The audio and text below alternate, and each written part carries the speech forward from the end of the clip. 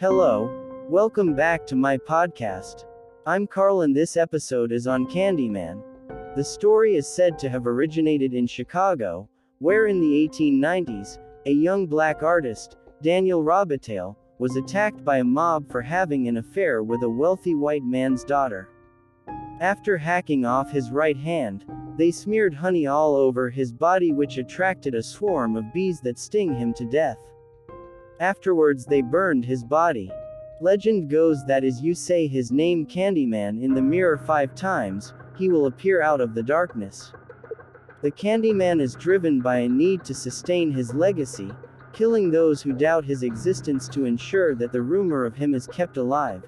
The name Candyman came from one of the women of the mob saying the honey that was rubbed all over him tasted like candy. Listen in for my next episode.